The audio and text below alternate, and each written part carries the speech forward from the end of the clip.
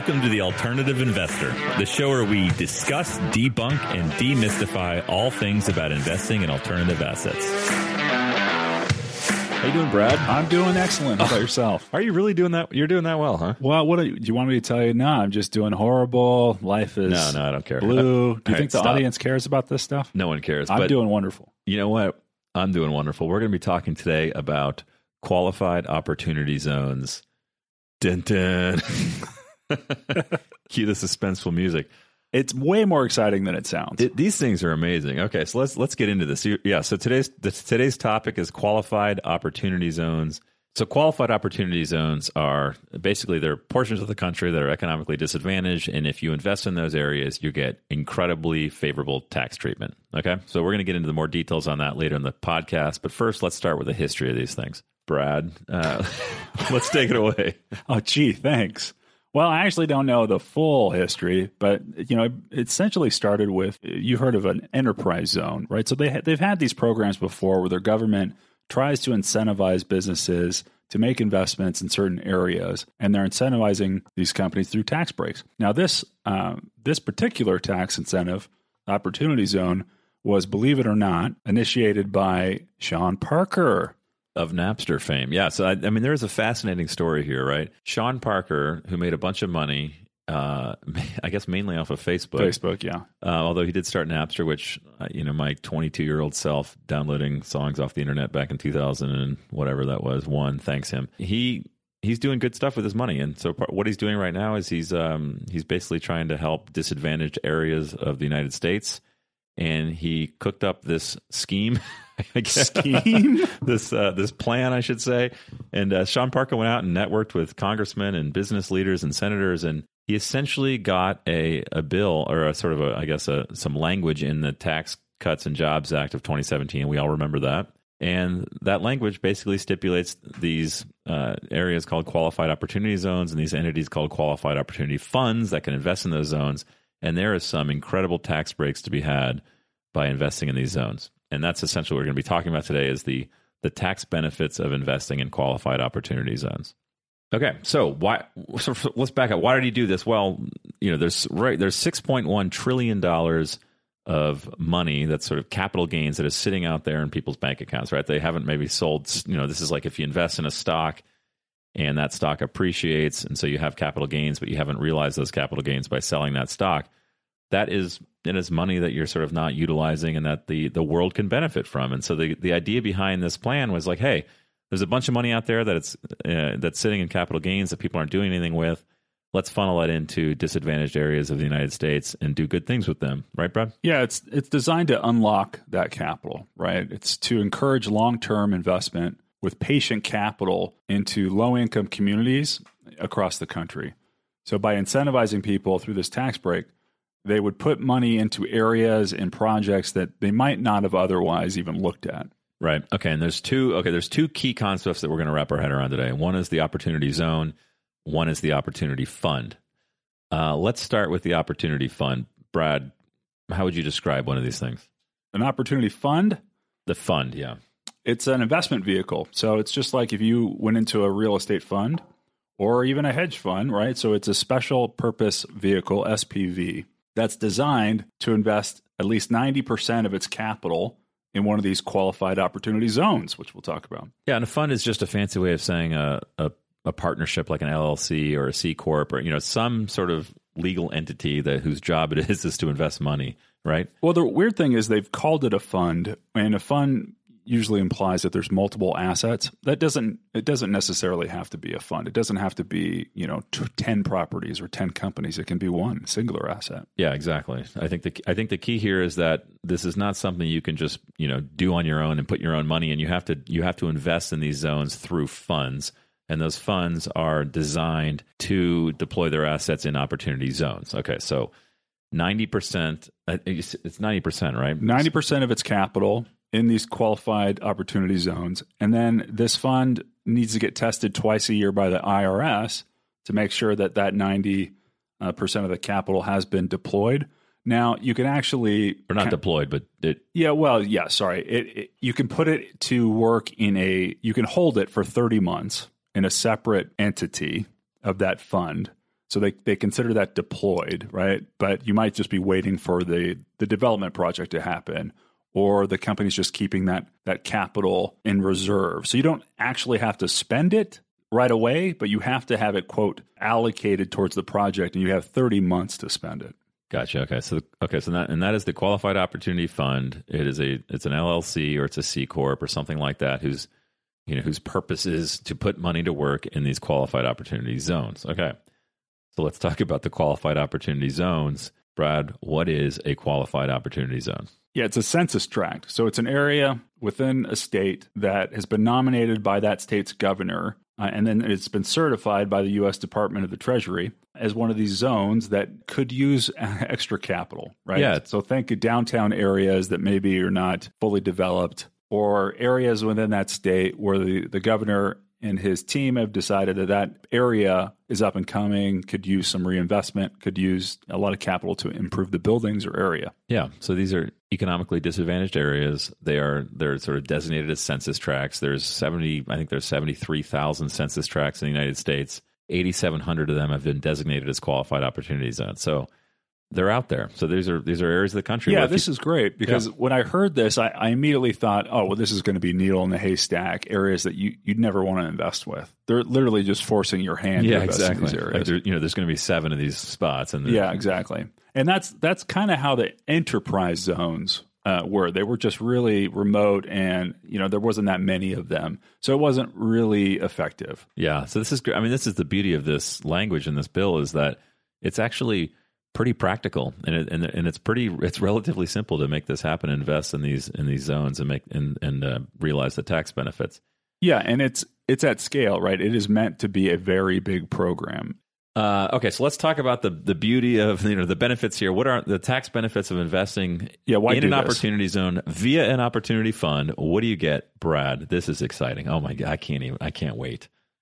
Tell us what we get. Okay, first and foremost, it's the triple threat. It is the triple threat. You get the deferral of capital gain. So say you're sitting on $1 million gain of Apple stock, good for you. Now you have that big gain, and you're sitting on that stock, and you're like, I don't even know if I should sell it because I don't want to pay 23.8% in cap gains tax to the federal government. Well, now you can actually sell all that $1 million gain, sell it, and immediately put it into an opportunity fund within 180 days, and you don't have to pay a dime of capital gain. This sounds too good to be true. Can you say that again?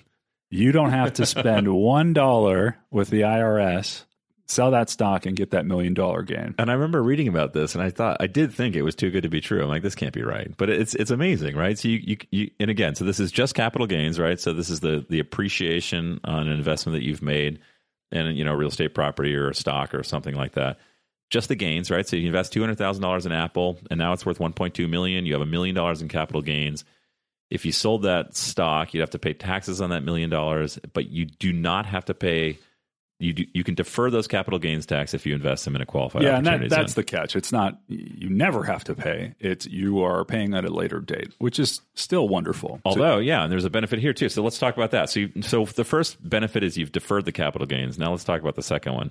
Yeah, so you defer the capital gains until at least December 31st, 2026. So I would say, or the earlier of when you sell the investment, right? So you don't have to hold. That's a good point. Yeah. You don't have to hold it to 26, but it's better to defer as long as possible if that makes sense.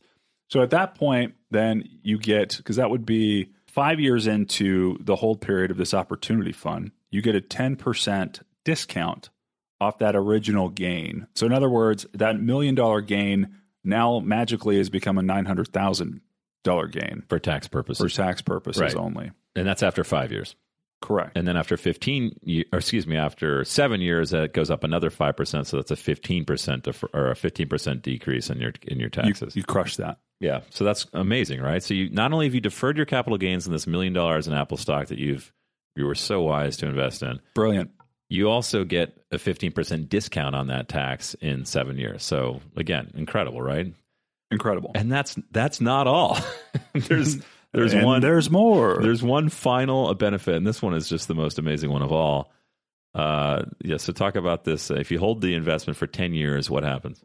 So you put that $1 million into an opportunity fund, and say that opportunity fund sponsor goes and buys a building or a series of buildings in Phoenix, Arizona. Then that property does well and appreciates, presumably, assuming you put it with a decent sponsor. And then the gains from that $1 million over that 10-year, all the gains. So you could have double, triple that $1 million. Yeah, that million might be worth $2 million now. Could be, that probably should be worth more than that. A double over 10 years isn't that great, right? Well, that's a 7% return. Or let's say it's worth $3 million. Yeah, so that's better. How much taxes are you paying on that? Zero. Get out of here. Zero taxes on Get that, out of here. That extra $2 million gain. Yeah. So okay. I mean, that is unbelievable. I don't get excited about taxes too frequently, but today is one of those days that I am excited. Yeah, because if you think about it, you only get to take home after tax, right? Everybody thinks about, oh, what's the gross return? What's the IRR? What is my cash on cash return? Well, that's great, but you also have to think about, well, actually, what am I going to put in the bank at the end of the day after I pay Uncle Sam? Yeah, and it's surprising how much that can add up. So, all right, just to recap. So, one, you defer the capital gains, I guess, up to 7 years, right? So you can, if you sell the investment before 7 years, fine, you have to pay the capital gains of that, the taxes on the capital gains at that point. But you can defer those capital gains up to 7 years. You can get a 15% discount on those capital gains taxes, and then you can get you can essentially wipe out all of the taxes that you would owe on any increase in those gains that you've made as a result of investing in this deal if you've held it for 10 years. So, I mean, this is phenomenal. But if we've confused you with that, which we probably have, because we've confused ourselves, I think, Brad, you might have an example for our listeners. Is that right? I do. So, all right. So we're going to walk through a real example here. Yeah. So bear with us on the math. There's going to be some numbers involved. We're going to do some rounding. Yeah, we're going to round. So you'll get it in concept. So if you had that same $1 million gain in that Apple stock or whatever, you could have sold a house, you could have sold a business, right? You just have $1 million gain. Now, if you had sold it and you had paid the taxes on it, long-term capital gains, the max federal rate is 23.8 right now. It's 20, and then the government added that 3.8 a couple of years ago. So at 23.8, you have to pay the taxes right then and there on that $1 million gain if you're not participating in this wonderful opportunity zone. Okay, so how much are you left with? So you're left with $762,000. That's what you can put in the bank. That's what you can put in the bank, and that's what you could reinvest in something else. Or, yeah, you could pay little Timmy's private school education with it. So, well, good for Timmy.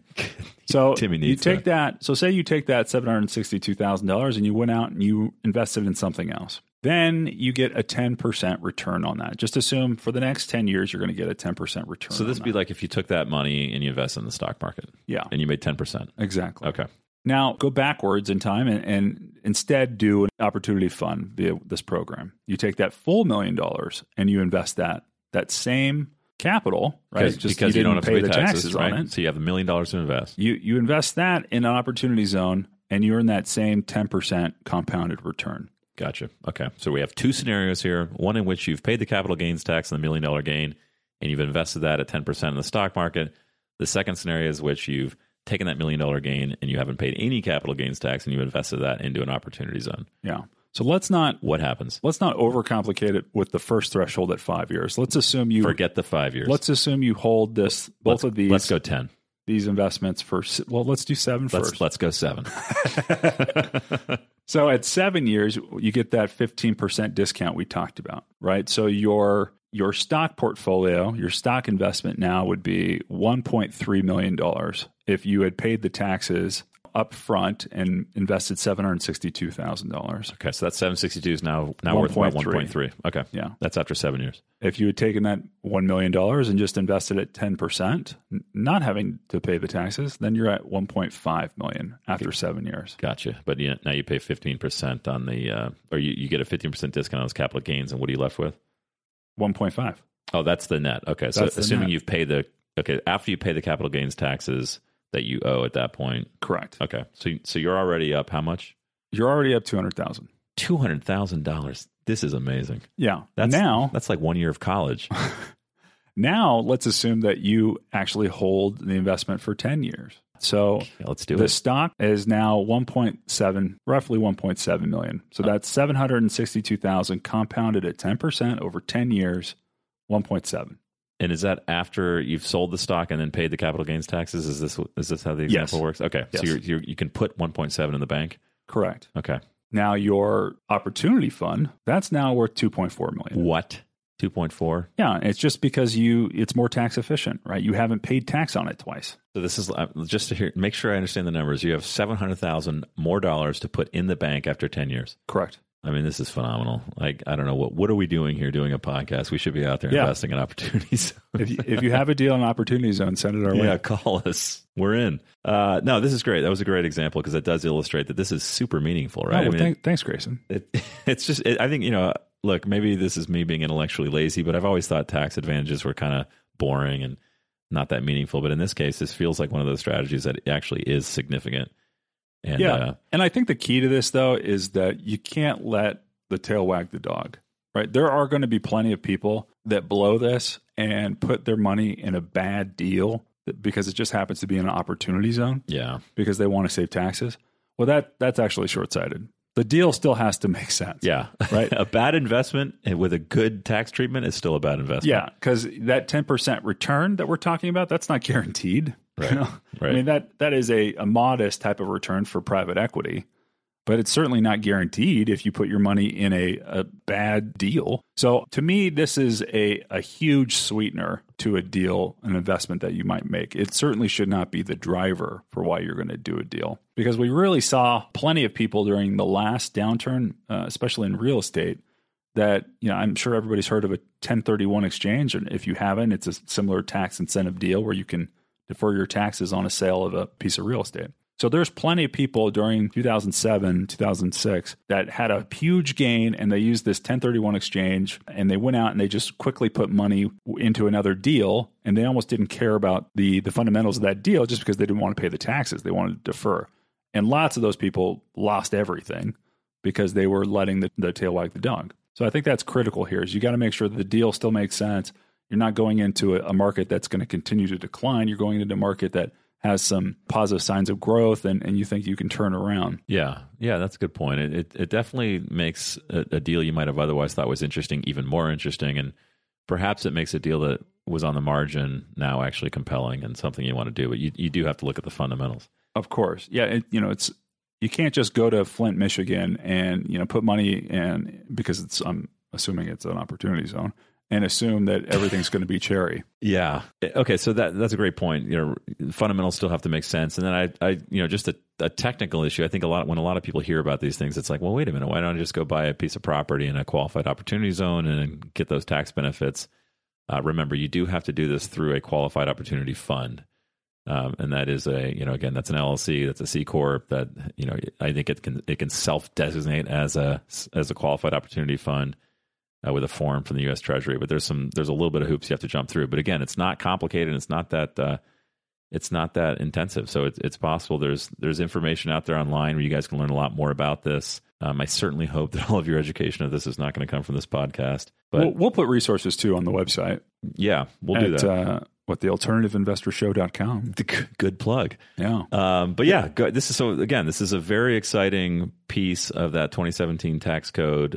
It is meaningful. I think we'll start to hear a lot more about this going forward as the IRS clarifies a lot of the remaining questions around this. So, well, speaking of that, I'm actually curious from your private equity chair, does this make sense for you guys in looking at businesses that you might not otherwise looked at? Yeah, I think the way I would think about it from the private equity side is that deals that might be sort of somewhat interesting or on the margin now start to look a lot more interesting. And so, you might find a deal that has a meaningful, a modest return, and you thought, okay, well, I don't know, I might keep looking. That one's not that interesting. But now when you layer on, if it isn't a qualified opportunity zone, now it actually starts to look very interesting. And so, my partner and I are still kind of working through the details on how this affects our investors because we kind of have to think about their tax treatment. But yeah, this is something that we're definitely paying attention to.